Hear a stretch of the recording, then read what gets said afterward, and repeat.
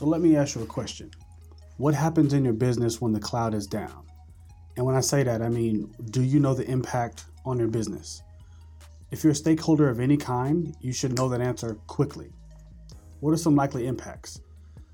Sometimes cloud providers have issues, and sometimes these issues could be, down for a few minutes or sometimes a couple of days. And it's important for your business to have accurate data on how it's impacting your business.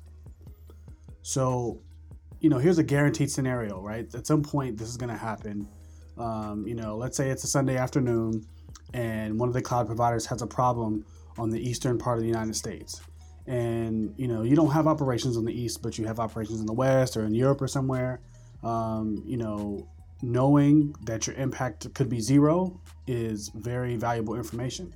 But also, let's just say you did have operations on the east and, this could be catastrophic or it could just be a minimal problem. You need to have the right answers. So when a cloud provider is down, you're going to lose money, but it's not like actual money. It could be actual money. You have other things that are related to money, such as time. This could delay projects. This could delay different things. Customers could be trying to purchase things from you and they couldn't. You could also be in breach of a contract if you had an SLA and you may have to reimburse some customers later. So when a cloud provider's down, it's not really like water or power, right? If the power's off and it comes back on, you can flip the switch to check to see if it's working. The same thing with water. If water's out, if it comes back on, you can just turn the faucet and water comes out.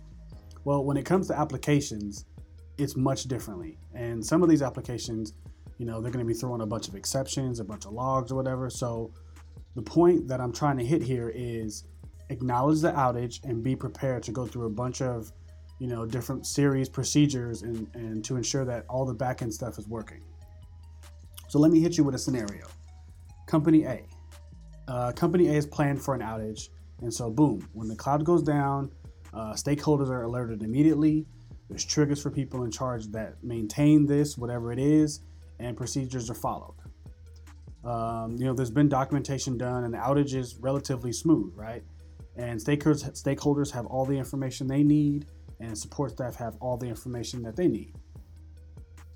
So now you have scenario B, right? Company B. The cloud is down. They don't even know that the cloud is down. They don't have any, adequate monitoring or alerts. They had to find out from one of their customers that, their application isn't working, the website's down or whatever. They may call their tech person in charge and, he may have to call someone else. Now, you're waiting, you don't have the right information. And then when you do get information, it's a bunch of fragmented, and full of uhs and splainings. And, everybody involved has a high level, everybody involved has high stress related to this issue when, it could be avoided. So I'm gonna ask again, what happens to your business when the cloud is down?